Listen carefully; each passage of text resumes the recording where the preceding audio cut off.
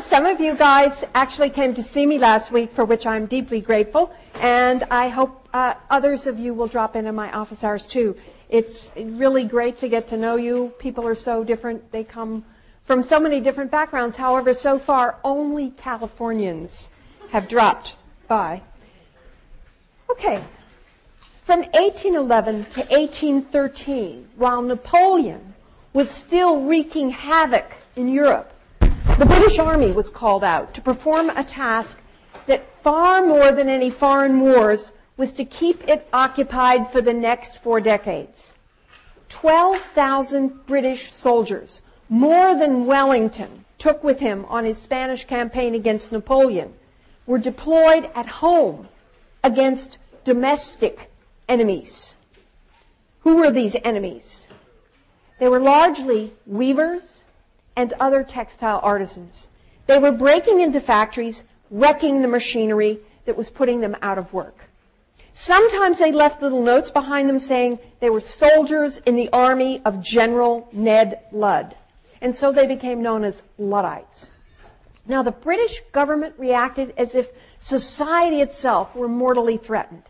Its troops scoured the country to find Luddites, and a bill was submitted to Parliament to punish machine breaking with the death penalty.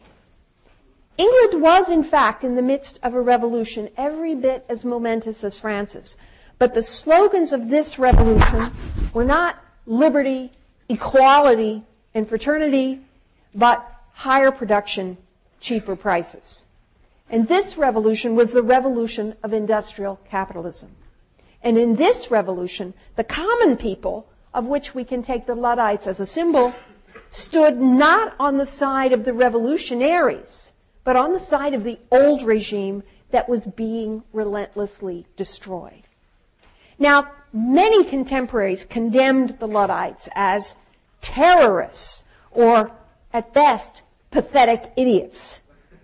What could be more irrational, more stupid, than to wreck the very labor-saving machinery that was bringing employment to workers and wealth to the country?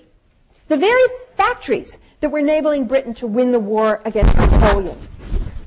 Now, for those who agreed with theorists of the economy, like, for example, Adam Smith, the factory is a symbol of enlightenment and progress, because it's here that the division of labor into its smallest possible components can take place.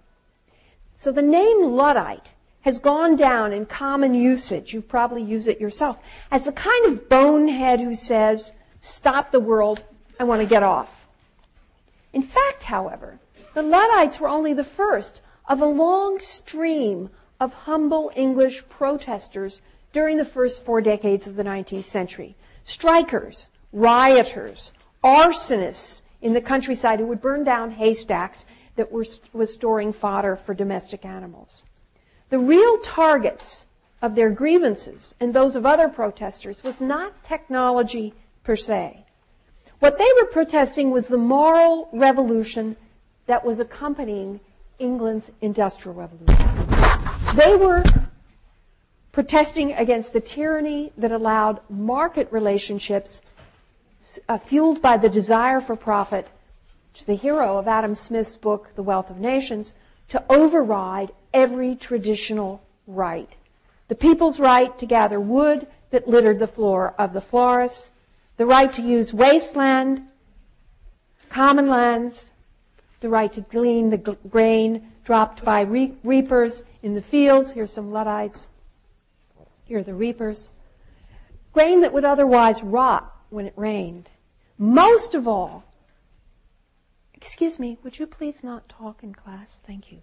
Most of all, they demanded the right to a fair wage for their labor, and especially important for them, the right to be protected against unfair competition.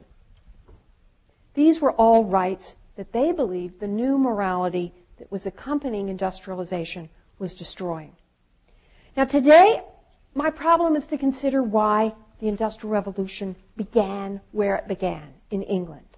And I'm going to begin with the supply side, but I'm going to argue that the tremendous increases in productivity that we associate with the Industrial Revolution originated not from changes in science and technology and new inventions. They were there, certainly, but England was far from unique in this. So much as from changes in attitudes towards morality, towards what constituted the good, attitudes towards property, which became fully individual here long before it did on the continent, and attitudes towards the proper role of government. And together, these attitudes constituted a moral revolution and constitute much of what the Luddites were protesting. But they belong among the very causes of England's being first. And then I'm going to shift to the demand side of the explanation. Machines, after all, are capable of producing items in such huge quantities, but of such relatively crude quality, that they require a certain kind of society if anyone is going to be able to make a profit out of the increases in productivity that these machines are making possible. And so I'm going to argue that England had precisely that kind of society. First of all, it was fully monetarized. Everybody, practically, bought what they needed. They didn't make things at home. So it was a true market economy. And that, being a market economy, it owed not to changes in manufacturing, but first of all, to changes in agriculture. Secondly, England's social pyramid was steep as anyone else's. The very rich, however, were not separated from the rest of society by a huge unbridgeable gulf. Rather, they were connected by a finely differentiated hierarchy, row upon row of intermediate strata that we now call the middle classes. I don't know how I got off schedule here, but I did. Now, this social structure created a new demand structure, new attitudes towards purchasing. And these attitudes were based less on what you needed than on what you wanted. And the Industrial Revolution itself, we could say, was based at least as much upon competitive consumers as it was upon competitive producers. So let's begin with changes in mentality, with the moral revolution that made this industrialization possible, and that made life for ordinary artisans like the Luddites, here I'm going back here, so hard. Now these changes in mentality, this moral revolution is the subject of your main reading this week, the novel Hard Times. Hard Times is an attack on this morality on three levels, so they all interlock. It's an attack on what we call classical political economy, as represented by Adam Smith and Thomas Malthus and David Ricardo, all men who, in Dickens' view, think the highest law of humanity is to buy cheap, sell dear. But secondly, Hard Times is also an attack on the relations between the sexes in this new industrial economy. For this economy turns people themselves into commodities, workers like Stephen Blackpool, of course, but also women. Louisa Gradgrind, Mrs. Sparsit, are also essentially commodities in this novel, commodities that Mr. Brownderby has purchased on the market. So Hard Times is an attack on the relations between the sexes, and particularly an attack on contemporary marriage.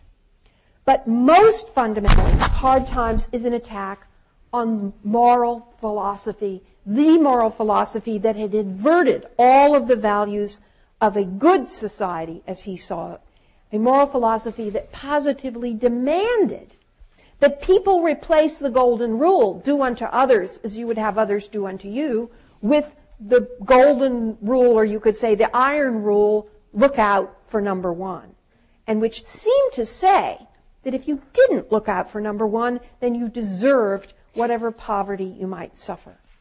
All three of these systems, the new political economy, contemporary marriage, the new moral theory, crush the human personality, prevent people from living naturally, according to Dickens, from living according to their hearts.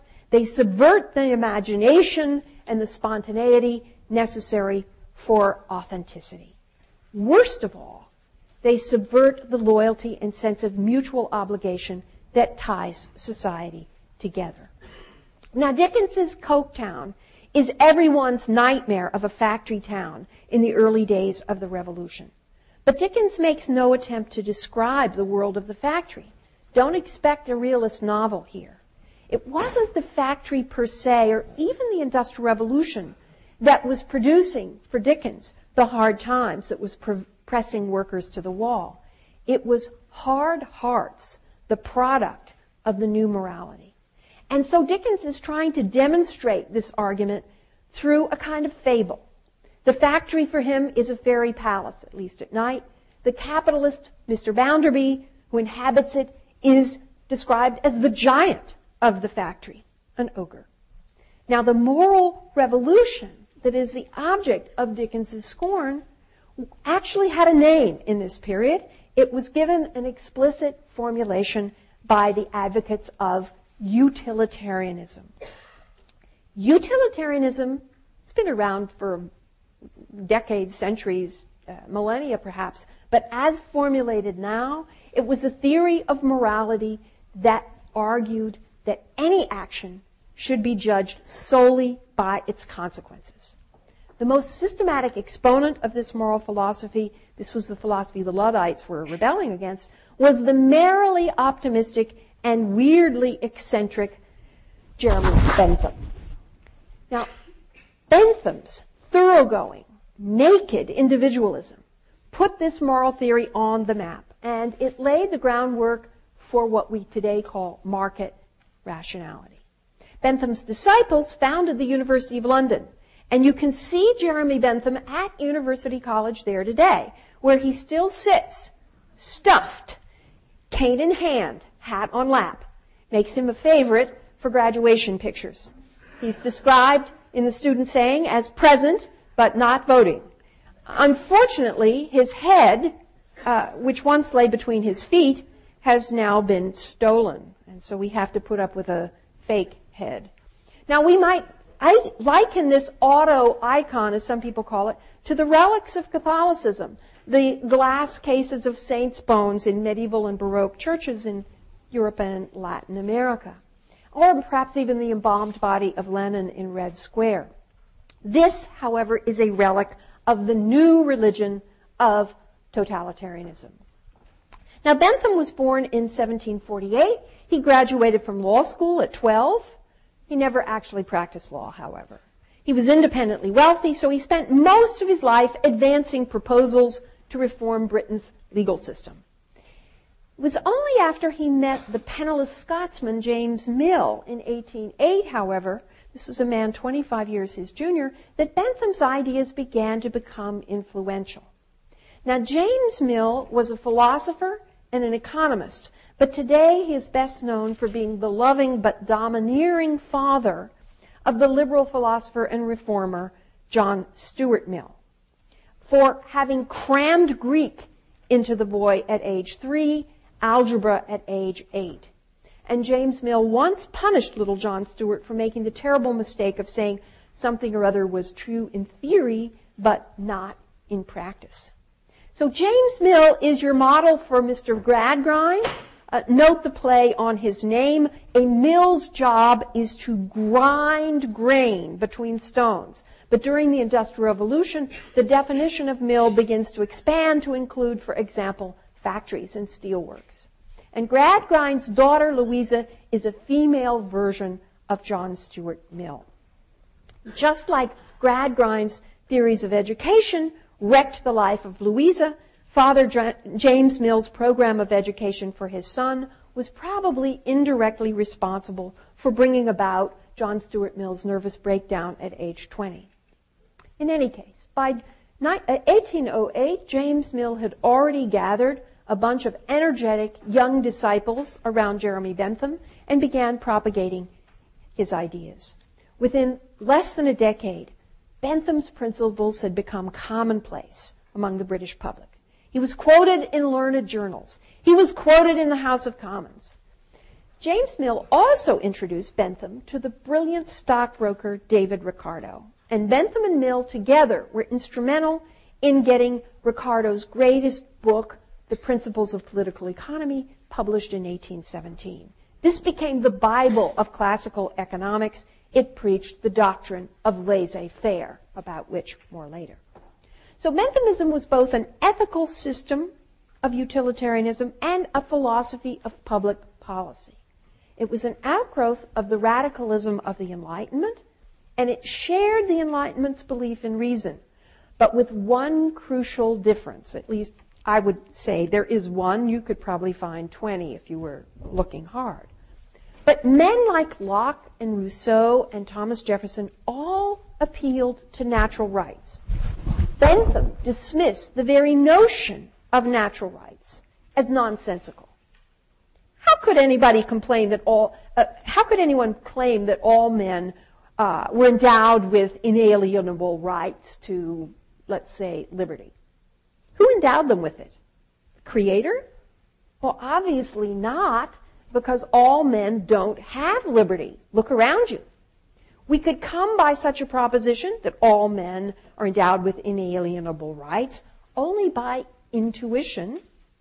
But intuition produces different rights according to the different people doing the intuiting. The slave owner would probably not come up with the same set of inalienable rights as the slave. Bentham and his followers wanted a moral philosophy that didn't depend on different people's intuitions, that was empirical, that was based upon pure objective fact, one that could derive statements about what ought to be from statements about what is. And he wanted a moral philosophy that was neutral, that would produce the same policy results regardless of who was applying it. Benthamite utilitarianism was a morality that claimed to be based solely on objective calculation. It didn't concern itself with whether or not a person had good intentions. It didn't contain any notion of what was good or evil in itself. It rejected absolutes, like Stephen Blackpole's belief that promises must be kept. What are you telling me? Why should they be kept? Not because you gave your word or because it was the honorable thing to do. Whether or not you keep a promise should be judged solely, entirely on its consequences. It probably is right to say that promises should normally be kept, because otherwise much of life as we know it, contracts for example, would be really unpredictable. Our calculations about the future would be worthless. But this is really a pretty limited affirmation. Now, Bentham himself was most concerned with legal reform, and he based his proposals for reform on what he called a philosophic calculus, coming from the Latin word felix, meaning happiness. And this was a moral arithmetic grounded in the principle of utility. Any action, he argued, including legislation, was good or bad only to the degree that it increased happiness or diminished it to the actual persons the legislation affected. It is the greatest happiness of the greatest number of persons that is our measure of right and wrong. So, what's happiness? Bentham defined it simply as pleasure. Unhappiness was pain. Now, the content of these terms, pleasure or pain, he insisted would vary from one person to the next. It could only be determined by the individual actually affected. And people weren't alike. So it's not up to the legislator to urge any particular pleasure on people as higher or better than another. For the purpose of legislation, he said, bowling is as good as poetry. If you like it, it gives you as much pleasure. Basically, different strokes for different folks. That's his view. And maximizing the total pleasure in the world is all that counted. Now, his critics, like Dickens, were appalled. What about beauty? What about honesty? What about honor? What about loyalty? And they considered Bentham a misanthrope, someone with such a bleak view of human nature that he refused to acknowledge that humans were capable of benevolence, of putting their own pleasures or interests second to some higher good, to the interests of humanity. Bentham denied this. He said everybody should be free to be as benevolent or charitable as she wanted. But he did insist, for the purposes of legislation, the safest course was for lawmakers to assume that each citizen preferred his own interest to that of his neighbor. And so they should make their philosophic calculations according to this principle of self-preference. Not the legislator's self-preference, but what his view of the entire citizenry's self-preference is. And just as Gradgrind is a fictionalization of Bentham's disciple, James Mill, Mechoakumchild and Bitzer are caricatures of a stripped-down utilitarianism. Mechoakumchild satirizes Bentham's claim to put morality on an empirical basis, and Bitzer embodies Bentham's principle of self-preference. You should consider Hard Times, then, a kind of utilitarianism for dummies. Now, Bentham hoped that by insisting on the principle of self-preference, he could dissolve what he thought were the fictions that only confused political debate. And these fictions included notions like the public interest, the national interest, reasons of state, national security, community, human rights, legitimacy, honor, all of this. As far as he was concerned, these phrases were simply dangerous disguises behind which any group that found itself in power could try to impose its own values, its own interests on everyone else. Instead, he said, every institution and every piece of legislation has to be judged not in terms of some meaningless abstraction like the national interest, but solely in terms of what it does for individuals. And then count those individuals up. For example, does someone in Berkeley want to build an opera house? Are they talking about beauty or culture, public good? Watch out. Ask how many people in town would actually visit the opera. And if it's only, say, 20,000 in a town of, say, 150,000, then obviously these references to community are just a way for opera goers to tax, that is, cause pain, to non-opera goers to get them to pay for their own pleasures. Now, the hold of Benthamite utilitarianism on political thought in England and later, and I would say to an even greater extent in the United States, helps explain, I think, why these two countries, the richest countries in the world for the longest time, nevertheless have so many fewer opera houses and symphony orchestras and ballet companies than, say, Germany or France or even Russia with a much lower GDP. Another explanation, and this too is connected with Benthamism, is that these two countries were for a long time the most democratic. And so they were responding to popular demand as counted. The great advantage of the philosophic calculus, he argued, was that it makes it impossible for legislators to forget that governments act only by inflicting pain. Pain is disutility. Every law is an evil, he argued.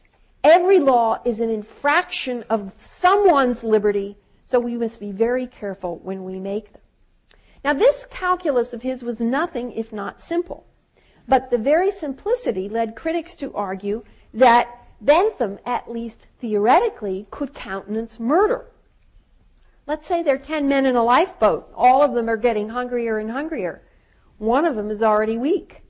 What would the philosophic calculus tell them to do? Judge the action by the consequences. Seems clear. Jeremy Bentham cared nothing about what form a government took. Monarchy, democracy, what have you. Liberty for him was the supreme good, but only because it was procedural, because it allowed every individual to judge what was good for himself. So, though during the French Revolution the French Parliament made him an honorary French citizen, initially he actually thought an absolute monarch was potentially maybe the best form of government because the absolute monarch could calculate better than others. Eventually, however, James Mill convinced him that the best way to ensure that legislation adhered to utilitarian principles was to put the ultimate power in the hands of the greatest number themselves, the people. The essence of democracy was it made it possible for anyone, impossible for anyone to have his way without bringing together the agreement of at least the plurality of other people around. Now, unlike Thomas Jefferson, Bentham didn't think the common man was any less selfish than decadent aristocrats. On the contrary, it was because Bentham assumed that under democracy, every man would pursue his own interests that he expected the greatest happiness to result. So unlike David Ricardo and many of the other classical economists, Bentham didn't oppose government and government regulation in principle, but he thought that in practice only rarely did government action bring more happiness than an individual could bring himself by his own actions. Consequently, Benthamites tended to be England's loudest supporters for the doctrine laissez-faire, leave it alone. And this earned them the label liberal, because liberal in those days meant free. And the freest citizens, they thought, were citizens that their government left alone. So leaving alone was a doctrine that argued that Britain's new industrialists should be free from the inconveniences of any kind of strangling government regulation. Regulation on minimum wage, on maximum hours, on occupational safety, on the quality of their product. If the quality of this new machine-made cloth was shoddy, and shoddy is actually the term for a textile made out of waste products, then it's up to the buyer to decide not to buy it. The market would impose its own penalties on people who produced faulty products. Demand would drop, and ultimately these people would go out of business. So there's no need for government to do anything. Now, not surprisingly, the capitalist class in Britain and later throughout Europe was happy to call themselves liberal. And Bentham, I must say, was absolutely rigorous and consequential in applying his maxims. Since he thought individuals were the best judge of their own pleasures and pains, he favored decriminalizing incest and homosexuality was then a crime that carried the death penalty. He is therefore the intellectual godfather of today's American liberals, for whom privacy rights trump social goods. And he is also the intellectual godfather of American conservatism, since he was profoundly suspicious of government. He pushed, for example, for the privatization of one of the very few government services that England in his lifetime actually provided, and that was prisons. He wanted them to be basically contracted out to contractors like many American states do today. Now, Bentham was obviously simply theorizing and rationalizing a kind of mentality that others were already adopting instinctively. The individualism that lay at his heart had already been making rapid strides in England. And indeed, the very notion of a market which accompanied it was progressing. Now, in our own day and age, the model of the market, based upon thinking about a world made up of individuals, each seeking his own happiness, this structures our thinking in just about everything. It governs the way we think about economics. It's our model for thinking about the natural world. Darwin, for example, developed his conception of natural selection by thinking about the market, applying the notions of Thomas Malthus of an expanding human population competing for scarce resources to the animal kingdom. The market is also the basis for our theory of democratic politics. Voting, after all, implies choices made by individuals in a free political market. And ideas about the market govern the way political scientists analyze international relations, at least those who follow rational choice theory. In the market model, we are all Bentham's happiness-maximizing individuals. And this is translated by economists into profit-maximizing individuals. Each of us is our own economist, not a homo sapiens, but a homo economicus, acting according to a rational calculation of utility, of gain and loss. Now, the model of rational calculation of utility and disutility has come so to dominate our thinking that it's hard for us to realize how very recent a creation, the market, both as a concept and as a reality, really was. Before the 18th century, if people talked about economics at all, they talked about it not in terms of a market, but in terms of its Greek root, okos, meaning household. And even in the 18th century, what we now call classical economics was a branch of ethics. And this is certainly true of both of the economic giants you're reading this week. Adam Smith was a professor of moral philosophy at the University of Edinburgh. Thomas Malthus was an Anglican clergyman. The primacy of market rationality in England was not, however, only the result of ideas by thinkers. It had much deeper social and cultural roots, and you could say these ideologies are in some way the consequence of this society as much as the cause.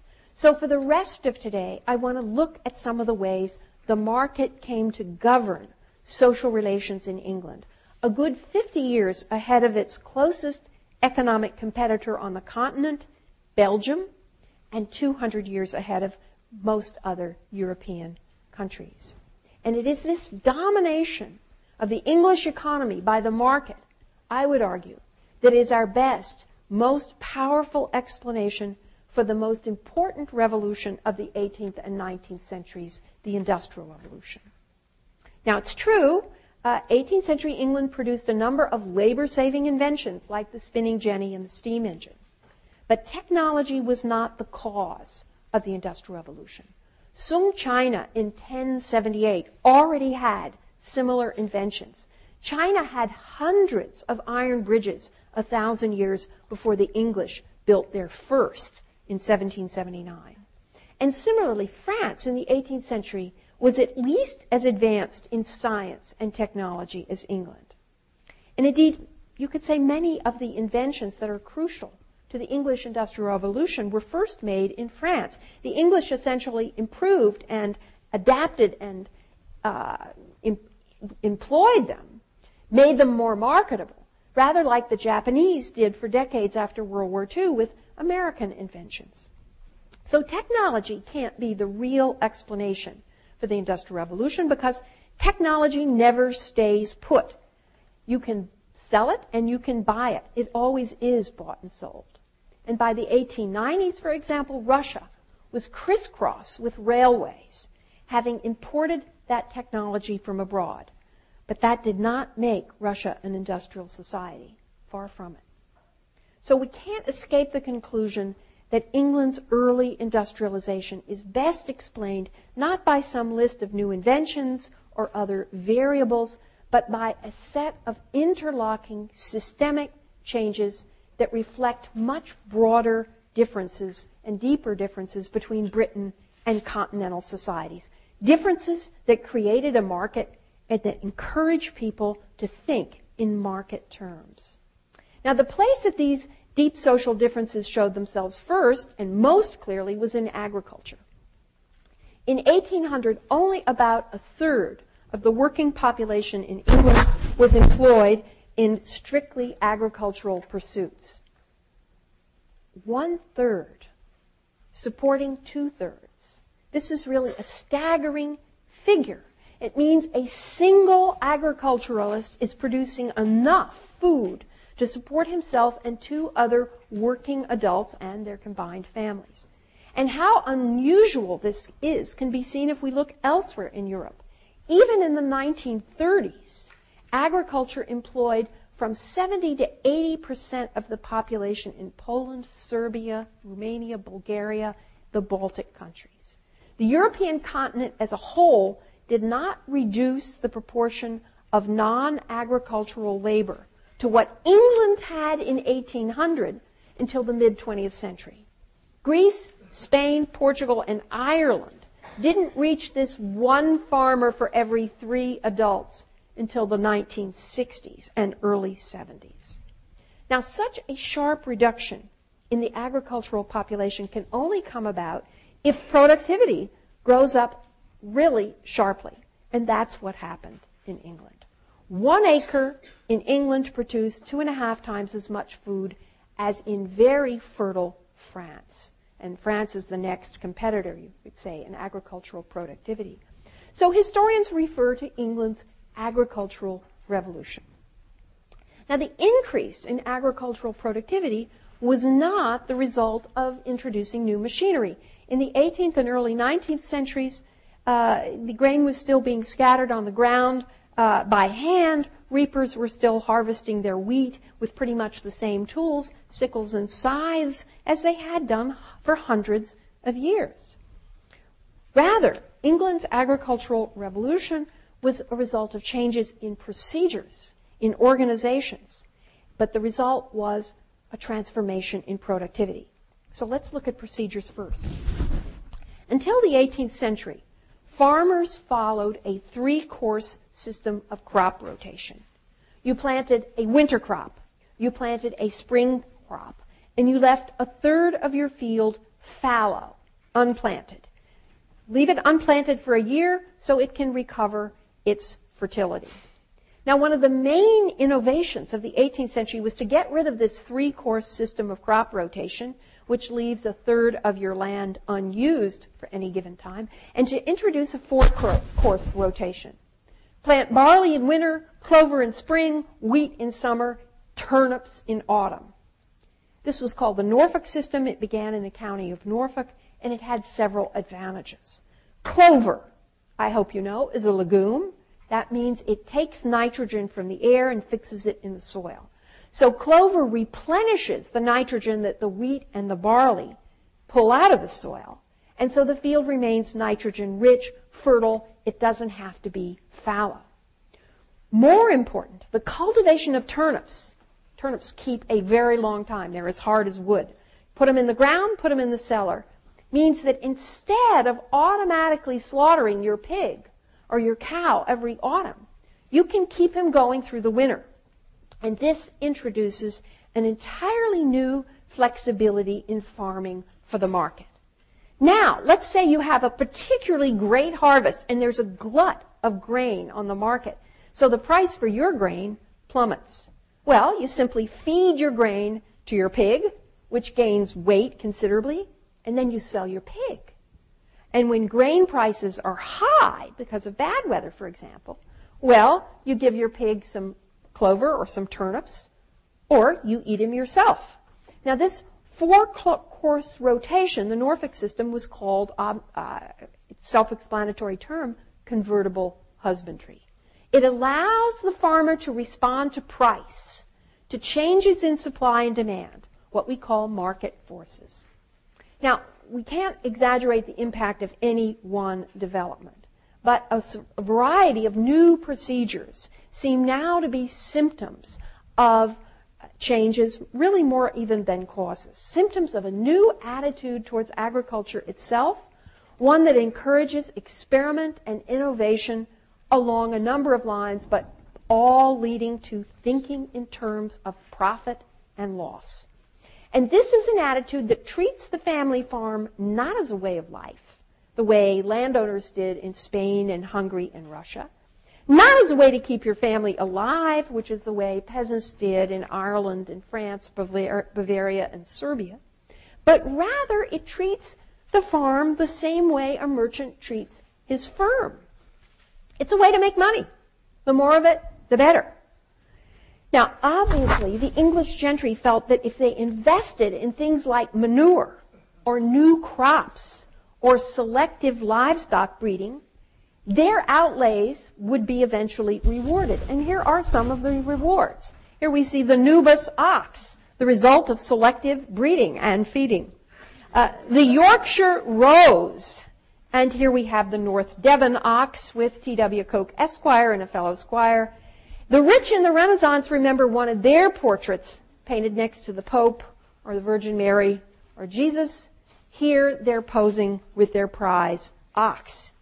Now, these men expect to be rewarded not in the afterlife and not only with prestige, but with profit. Now, these investments require, first of all, clear property relationships. You need to know whose land you're planting if you're going to put down manure, whose cow it is you're breeding. And you don't always know this when village lands are held in common. Getting this kind of control depends upon a change in value systems.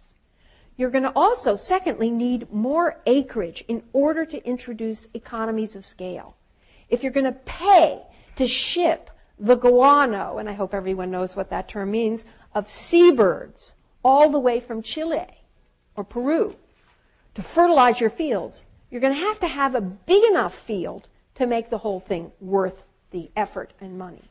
So this requires a change in agricultural organization, a change we call enclosure, the division and fencing of common lands among private owners.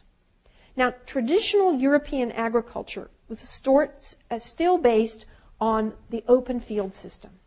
Villagers owned strips of land, but they weren't necessarily contiguous with each other. They were scattered about on open fields, no barriers between them. And in Russia and in parts of eastern Germany, villages actually re-divvied up these strips periodically, taking some away from some families who maybe had fewer children and giving them to others with more mouths to feed and more hands to till. In most countries, villagers didn't go this far, but in all cases, the open field system demanded continuous cooperation on the part of the villagers on such matters as access and water rights and sowing and harvesting. This isn't exactly collective agriculture, but it certainly is communally regulated agriculture. And every country on the continent had common lands. Now, this was usually land that wasn't really worth enough for anyone actually to buy, too swampy, too scrubby, too rocky to grow crops, but it still remained of some value. You could pasture a sheep there or a few geese, or you might be able to pick up some firewood or some mulch. All landowners, small and large, of the village had the right to use it. So what enclosure means is the privatization in a mass scale, divvying up these common lands among the owners. And the owners then begin draining the swamps, picking up the stones, making fences out of them, clearing the brush, fertilizing the soil. In fact, turning wasteland into arable. Now, enclosing the common lands was almost invariably accompanied by landowners trading their own strips or maybe selling them back and forth so they could put together one contiguous farm or estate. And then they would put a fence around it or a hedge around it. And here we have a picture of enclosed fields. So the enclosures mark an important change in the way farmland is conceived. It's conceived as individual, fully private property. Now, economic historians will say, yes, enclosures had been taking place in England continuously since the 13th century. True. But the 18th century saw the climax of this process. It witnessed more enclosures than all the preceding centuries put together. And the consequences were momentous. Social critics, like Dickens and others, Oliver Goldsmith, argued that the main result is the rich got richer. And that is certainly true. By 1875, 80% of all the land in the entire United Kingdom, country with 33 million people, was owned by only 7,000 persons. No wonder Oliver Goldsmith called these men the lords of humankind. So I want to look at some of the places where these guys lived. Here is Blenheim, home of the Duke of Marlborough. Here is Blenheim Courtyard. It's not Versailles. It's not bad.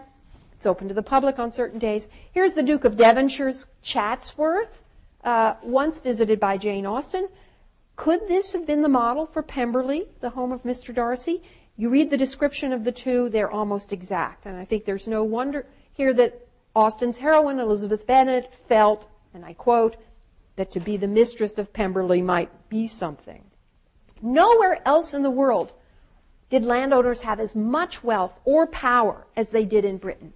In Spain, Russia, and Prussia, anyone who owned 250 to 350 acres was counted by the statisticians of those countries in the class of the great landowners as a grandee. In England, someone who owned a mere 1,000 acres was considered, or as much as 1,000 acres, was considered only a moderately well-endowed member of the gentry. So here's the Duke of Norfolk's Arundel Castle. He owned 150,000 acres. And here you see the courtyard. It's a lot like Yale University, I would say. Now, at the very top of the pyramid were men whose holdings encompassed more acreage than several sovereign German states. And the incomes they received simply from renting out large parcels of their land to farmers was larger than the national budgets of several European countries. How did they get so rich? Well, many of these fortunes began with Henry VIII's Reformation, with church lands that were given to them or which they bought. And then the English law of primogeniture allowed landowners to leave all of their land to the eldest sons if they wanted, and they generally did.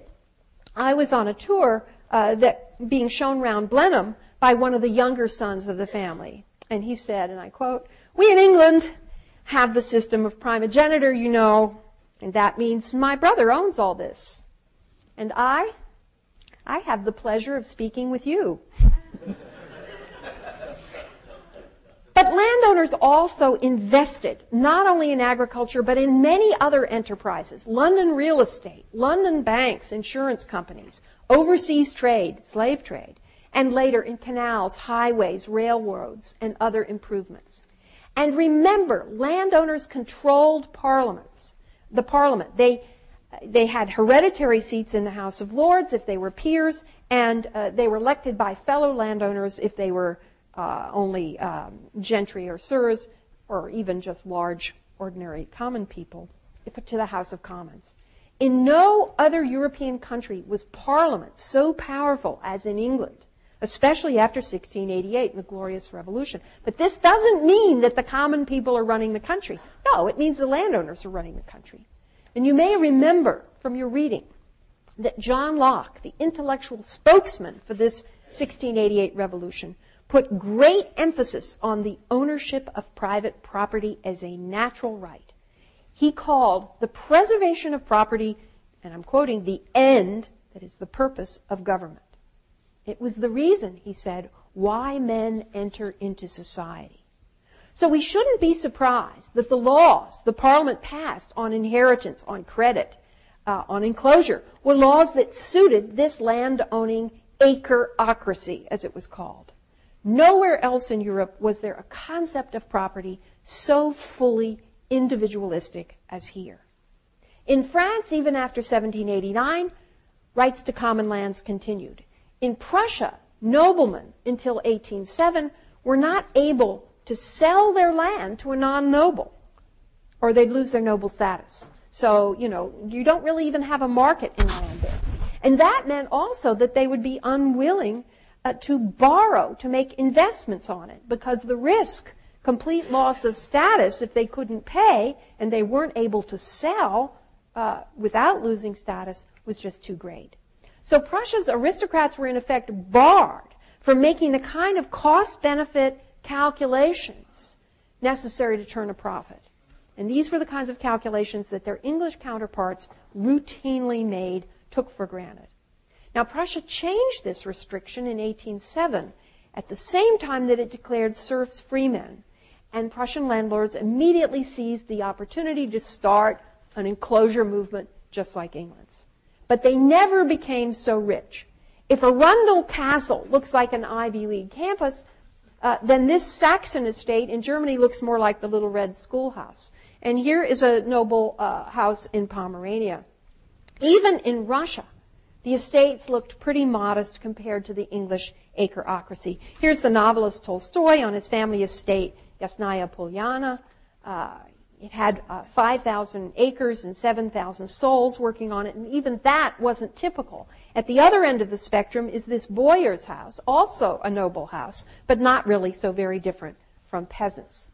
And even in France, a wealthy country, a chateau was closer to a prosperous English farm than to the palaces of the English Acre-ocracy. Well, if the rich got richer, does that mean that the English poor are getting poorer through enclosures? Many thought so, Karl Marx is one. The great poet Oliver Goldsmith is another. His poem is on the reverse of your handout today. But the story is more complicated. Let's look at small farmers. In any given village, everyone who had a legal claim to the common lands gets a share during enclosure, usually a strip proportionate to the size of his existing farm. So the big landowners get the larger share, but the small landowners get something. So enclosures don't really hurt the peasant proprietor known as yeoman farmer in England. In fact, enclosure might make his land more valuable. Let's say his land is stuck between two parcels the big guy wants. Well, he can take advantage, hold out, and drive the price up and sell out and make a profit. Or he can hold out and not agree and force the landowner to go to the House of Commons. Now, it's true, eventually the House of Commons is probably going to come around. You can see here it's a small and pretty clubby place.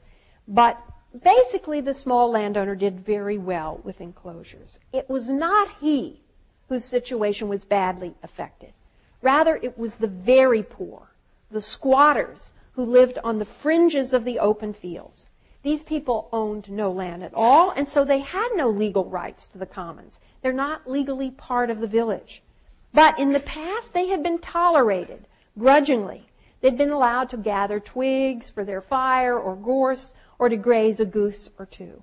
Because under the old system, this hadn't interfered with what everybody else wanted. But now that the commons are being enclosed, the slender margin necessary for their survival disappeared. Now, unlike the yeoman, they've got no property whose value is going to go up now that they can sell. They're simply out. So not surprisingly, enclosures have had a bad reputation. They've been seen as expropriation, as a great theft, at least by the softer-hearted people among us. What did they have to do with the Industrial Revolution? Oliver Goldsmith, Karl Marx, many others took it for granted that the enclosures drove the peasantry from the land into these polluted coke towns that the new industrialists are erecting. And they were the people who manned the new factories as hands. And it certainly sounds obvious. But this is in fact wrong. Recent population studies show that the English population tended to rise precisely in those regions that had the most enclosure. How do we explain this? Two things seem to be happening. First of all, there's no doubt that enclosure brought about a tremendous increase in productivity per acre, and that certainly probably influenced infant survival rates because of better nutrition. Secondly, however, it also appears that in most places with enclosure, demand for agricultural labor actually rose because agriculture was now both more expansive but also more intensive. Extensive, intensive at the same time. The very act of enclosing created work. You had to lift all those stones to pile them up to make those fences. You had to dig those ditches to drain it. You had to plant hedges. You don't build a dry wall like this in Yorkshire without having a lot of labor. So enclosure increased rather than destroyed employment opportunities in agriculture. But even more significant for our story of the development of a market economy and thus of industrialization, and more significant than increase in agricultural productivity and the food supply is the fact that former peasants, yeoman farmers, even when they remained employed as agricultural laborers, become wage earners. And in terms of consequence, whether they're agricultural wage earners or industrial wage earners doesn't really matter. They're all producing what their firms tell them to produce. And they're all getting paid for it in money, which means they have to buy whatever they need. Now, on the continent, farmers aimed at making their own decisions, and they aim at producing everything they need for themselves. And even agricultural laborers on the continent, when they had no land, are usually paid in kind rather than in cash. Even in the cities on the continent, retail, in our sense, hardly existed in the 18th century. If you wanted a product made by somebody else, say a dress, you pre-ordered it. It was custom made just for you. In England, on the other hand, everybody has to go to the market, literally and figurative, for everything he or she consumes, for fuel, for food, for clothes. Now, on the margins, people may mend and make a little of this, and they may grow a few potatoes and so forth, but by and large, they are living and supporting themselves by buying. And this is, of course, what is sparking Napoleon's contemptuous description of the English as a nation of shopkeepers, une nation de boutiquiers. Now, this very choice of word, boutique, to describe the commercialization of English life, I think demonstrates how very limited Napoleon's own concept of the market was. This isn't a bunch of boutiques we're seeing in England. It shows how little he understood what was really going on. Now, the end of household self-sufficiency in England allows for the full monetarization of the economy. And monetarization makes possible the kinds of calculations that would be impossible if people are producing only for themselves. It's much easier to calculate in pounds and shillings than it is in, say, potatoes or bushels. You don't really know how big or how heavy they're going to be. And it allows the maximum division of labor, which is what Adam Smith is describing as central. So, if demand for agricultural labor is actually increasing in these English counties with enclosure, that leaves a problem. How can enclosure be the explanation for England's startlingly low ratio of people employed in agriculture compared to the total population? I mean, it's a kind of puzzle, right? Got it? Fewer people are producing, yet more people are employed where they're having enclosure. The answer, enclosure doesn't take place everywhere. It usually began in land that was already very fertile to begin with, so where the landowner could anticipate profits from investments. And then the market introduces its own feedback mechanism. That is, those countries with those counties with a lot of enclosure become so much more productive that the counties outside that haven't done it yet are being driven out of business. They can't really produce enough to keep up, particularly if they're using traditional agriculture or if they have less fertile land to begin with. So they get undersold because they're also going to the market to a small extent, and they go out of business. And it's these people, the farmers in the less fertile, stonier, unenclosed counties, who take up now non-agricultural jobs, manning the factories that are springing up, particularly in the Midlands. So productivity is increasing division of labor. Some people stay in agriculture, some go into industry, and division of labor itself increases productivity, just as Adam Smith predicted. And we can see the effects of enclosure most clearly if we compare English agriculture to that of France in the 19th century. Like enclosure, the revolution in France also clarified property relationships. But whereas enclosure did it for the benefit of the aristocracy, the revolution gave the land in France to the peasantry, who had traditionally farmed it. At the same time, the French Revolution outlawed primogeniture, and the Code Napoleon, in the name of equality, required a father to give all of his sons at least a piece of the family inheritance. So what you have is not nearly so many rich nobles as before. They're not nobles anymore. You do have big landowners, but they're not nearly as many as you have in England. The peasantry get most of the land, and the peasantry, the new legal relations make it impossible for an inegalitarian solution to rise among peasants. The French farms got continually subdivided, and they remained small, even though the French families tried to limit their birth rate as much as they could. So French farms did not enjoy economies of scale. They did not produce huge surpluses. Therefore, no people are released to engage in manufacturing. the population as a whole in France remains agricultural. And unlike aristocrats in England, who look at agriculture simply as a way to maximize profits, peasants almost always aim at what? What is the goal of the peasant? Yes. Subsistence, yes. But what if you've got subsistence? What if you have a pretty good harvest this year and you've got subsistence? Then what's your goal? Yes. Self-sufficiency, so although you may sell part of your surplus, that's because you have been great or You've got it in the second part of that sentence. Guy, say it louder. You sell what you've got, but what do you do with your extra here? You've got subsistence, you've got self-sufficiency, but you made a little more this time. What do you do with it? You keep it in a granary for future use. You keep it for future use. Your aim is not to maximize profits, but let's put it in an abstract noun. What do you want? Security.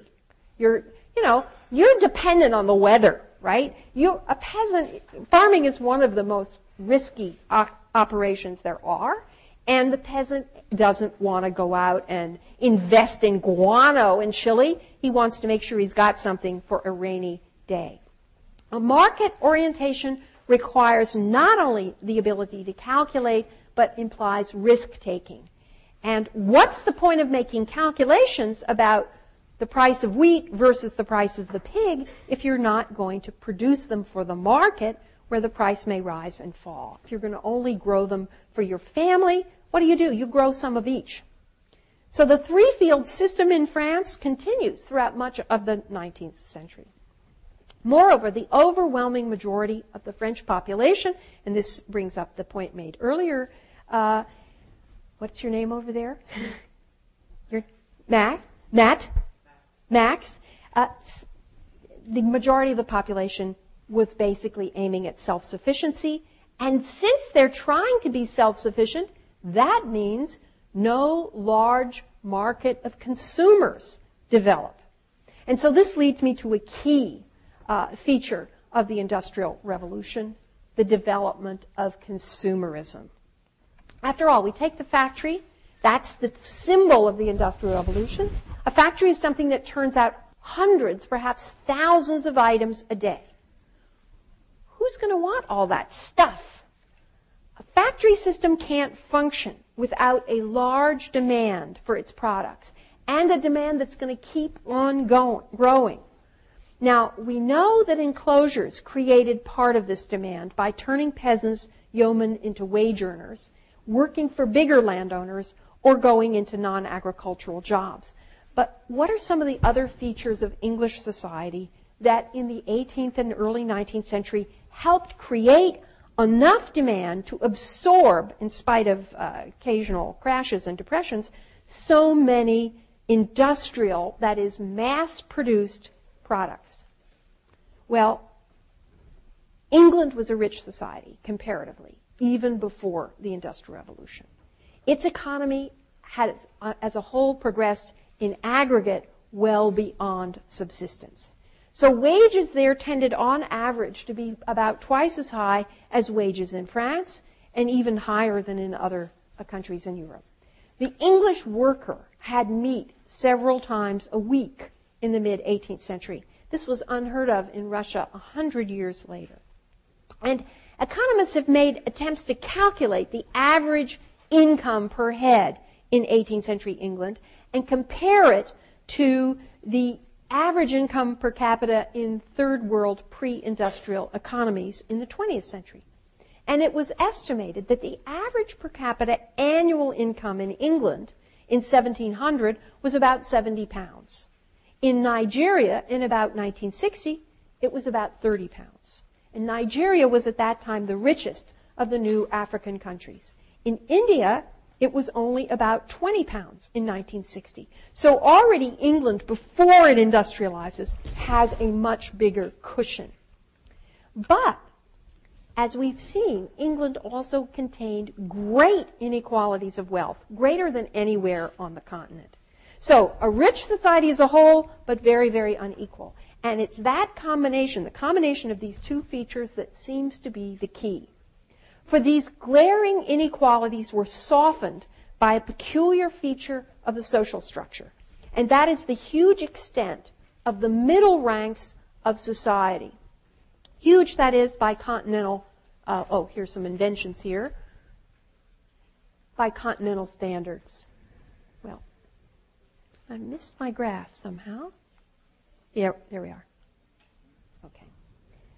These middle ranks link the ruling class at the very top with the laboring poor at the very bottom.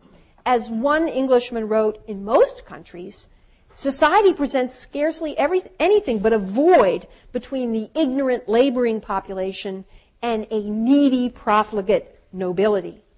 But with us, the space between the plowman and the peer is crammed with circle after circle, fitted in the most admirable manner for sitting upon each other, for connecting the former with the latter, and for rendering the whole perfect, for cohesion, strength, and beauty.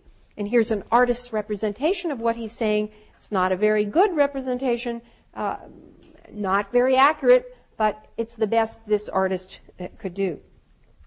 So, at the start of the industrial revolution, people were only very vaguely conscious, except at the very top, of any connections they might have with people on their own level, living in other locales. But they were acutely aware of their exact relationship within a local hierarchy to the people immediately above them and immediately below them in their own little villages or towns. And you can see why this would be so. Every town has, let's say, every village, one butcher, one baker, one candlestick maker. You need large-scale communities like London or Manchester, communities which the Industrial Revolution eventually produced, for individuals to see enough examples of their own kind, people who share their own plight, for class consciousness to develop. The one horizontal cleavage of great importance was the gap between gentlemen and everyone else. But gentleman was a term with no legal significance. It was simply a significant social barrier, and therefore it was infinitely permeable. It could be seen as a social goal, as an incentive. So this social structure, it's been argued, was the ideal one for generating a spontaneous industrial revolution. Why? Because of the desire of, I'm quoting a contemporary, every little tradesman and mechanic to ape the luxuries and fashionable vices of their betters. Social emulation, keeping up with the Joneses, stimulated competitive consumption that's the prerequisite for the development of a mass market. And I want to illustrate this point with examples drawn from two key early industries, cotton and pottery. Now, cotton was the pioneer industry in factory organization. It became the characteristic form of industrial organization, the factory from this period. It was also the locus, cotton, of the classic inventions that we associate with the Industrial Revolution, the spinning jenny, allowing a single person to spin up to 80 yards of yarn at a time. And this, of course, brings about a huge increase in productivity. Production of cotton cloth expanded 75-fold in this period. So you think you need tremendous demand to absorb all of this additional cotton. And what do we mean by demand? We mean desire plus purchasing power. And where did this tremendous demand for cotton cloth come from, which encourages businessmen to invest the money to buy these machines and allows these machines to be profitable, to absorb 75 times as much cotton cloth? The answer, social emulation, competitive consumption in the form of fashion. Now, it's extremely revealing that England, unique of all European nations, including Scotland and Ireland, had no national costume. And as one historian says, a national costume is simply a euphemism for peasant dress that's been fancied up. So here is a typical peasant girl, what they wear with an apron, and here they are when they go to their wedding or get dressed up. It's basically the same costume, but with nicer materials. Okay. The English common people, when they dressed up, didn't put on a peasant blouse with more embroidery or an apron with more satin. They consciously imitated the dress of their social superiors. In fact, they did it even when they worked out in the fields, as we see right here. Now, woolen and leather industries couldn't really cater to the desire to dress up. You can't dress up leather or wool to look like silk or velvet. And if you wash them, if they get dirty, and they're surely going to get dirty doing that, they're going to shrink on you. Cotton is admirably suited to the needs of the competitive fashion cycle. Why? It's easy to dye, different colors stamped with patterns, given different textures from sateen to velveteen, yet it's washable, hard-wearing, and cheap. And pottery furnishes an even more conspicuous example of competitive consumption. In fact, it was the pioneer industry of what we would today call marketing. The very concept of marketing is a brand new one, and I would say it's one of the most important inventions of the English Industrial Revolution. Now, in the early 18th century, the English upper classes bought their dinnerware from the Chinese, and then later on from the Saxons and the French, who were imitating the Chinese. England itself produced only small amounts of very crude earthenware, pottery, which was fragile. Therefore, you could only sell it locally at fairs. Yet, by 1750, English pottery had caught up with foreign porcelain, had become an industry of national importance, perhaps the earliest such national industry in the Industrial Revolution. And to a large degree, this was owed to the work of one man, Josiah Wedgewood, a self-taught artist and scientist, a kind of 18th century version of Leonardo da Vinci, and I might add, the grandfather of Charles Darwin. Now, Wedgwood was born the 13th son of a poor potter, and he built up his company from nothing. He stressed the vase as an object of aesthetic excellence, but he also conducted experiments with glazes to make pottery more durable and with new firing techniques. In addition, he was a business organizer par excellence. He revolutionized production pottery by using a kind of assembly line. He even employed children efficiently. They could beat the clay and get the bubbles out. And he was a moving force behind getting together groups of businessmen to lobby to secure rights of way to build canals. Canals were really necessary for him because he needed to move the best white clay up from South Cornwall, the southwest of England, to where his labor supply was in the Midlands. The clay is very heavy. The price of anything over land doubled every 7 miles at that time, so he needed things like this to make waterways to get it up. Canals meant, therefore, a huge reduction in transportation costs, but of course, a very sizable investment. Wedgwood found every time he introduced an improvement in some aspect of production, it was immediately copied by dozens of imitators who would then undersell him.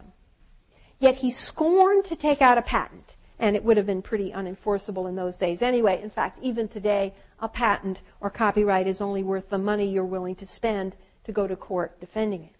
At the same time, however, Wedgwood refused to lower his prices. His strategy was to cash in on his reputation as a producer of art objects, as the maker of the highest quality product. So he aimed at satisfying the insatiable snobbery of the British public. And when other production potters were declining commissions by the aristocracy with the argument, no, I don't want to make your dishes, there's no money in uniques, Wedgwood sought out the aristocracy for orders, and then he used these orders as advertisements for his marked down, mass-produced items. He's a kind of Donna Karan or Ralph Lauren. And he also followed the fashions. So when high society dropped gold gilding and colorful flowery designs for austere neoclassical styles, he dropped it too, even for his cheapest domestic wear. He offered expensive objects of art free to the painter Sir Joshua Reynolds for him to put in the background of his society portraits if he needed a Grecian urn or two. And he showered Britain's ambassadors to the continent with free vases, free dinnerware, and then waited for the foreign orders to come rolling in. And when Catherine the Great of Russia asked him, how about giving me a dinner service? he got the brilliant idea of having each plate painted with the picture of one of the English aristocracy's stately homes, like you've just seen. Catherine was delighted. This was an age before postcards and souvenirs, so these were kind of authentic treasures of old England. But Wedgwood got a twofer. Before shipping the dinner service off to St. Petersburg, he displayed it in his London showrooms. And this is another of his innovations. He even had plate glass windows.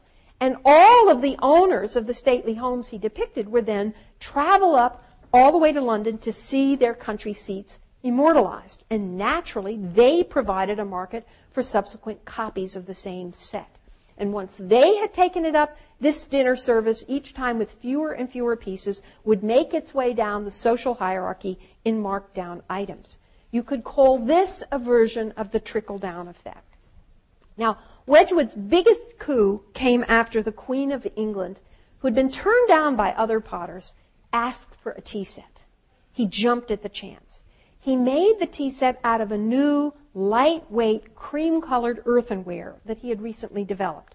This was known as creamware. It was cheap. It was pretty. At the same time, he reproduced thousands of copies of the Queen's creamware tea service and got permission to market them under the name Queensware. So creamware was immediately pirated. In fact, became a staple of mass-produced pottery for the next quarter of century. It's still extremely popular in England. Queensware, exactly the same product, Wedgwood admitted privately, but fully 3 times the price, also remained a top seller. After all, 3 times the price is a small price to pay for the pleasure of sipping your tea from the same teacups the Queen used. At his death, at only 45, English Staffordshire pottery was being exported throughout the continent. It reached a market both domestic and foreign that has never been replaced by France, Dresden, or even Chinese porcelain. It became world famous, and the area of Staffordshire around Stoke-on-Trent and Coalbrookdale had become major industrial centers. When you consider why the French fell behind England economically in the late 18th century, you can see their pattern of demand was simply incapable of supporting this kind of enterprise. France led the field in luxury production, both before and after the Industrial Revolution. And this was a result of a pattern of demand generated by a social structure composed of a small class of luxury consumers and a large class of peasants, self-sufficient, sales-resistant, consumption-resistant farmers. But considering Josiah Wedgewood's success, not just in responding to demand, but in creating demand for an item far overpriced from its actual worth, indeed in creating demand for items that are desired precisely because they are overpriced, we see a development for which there is no end in sight. And we might pause to reflect on the nature of a rationality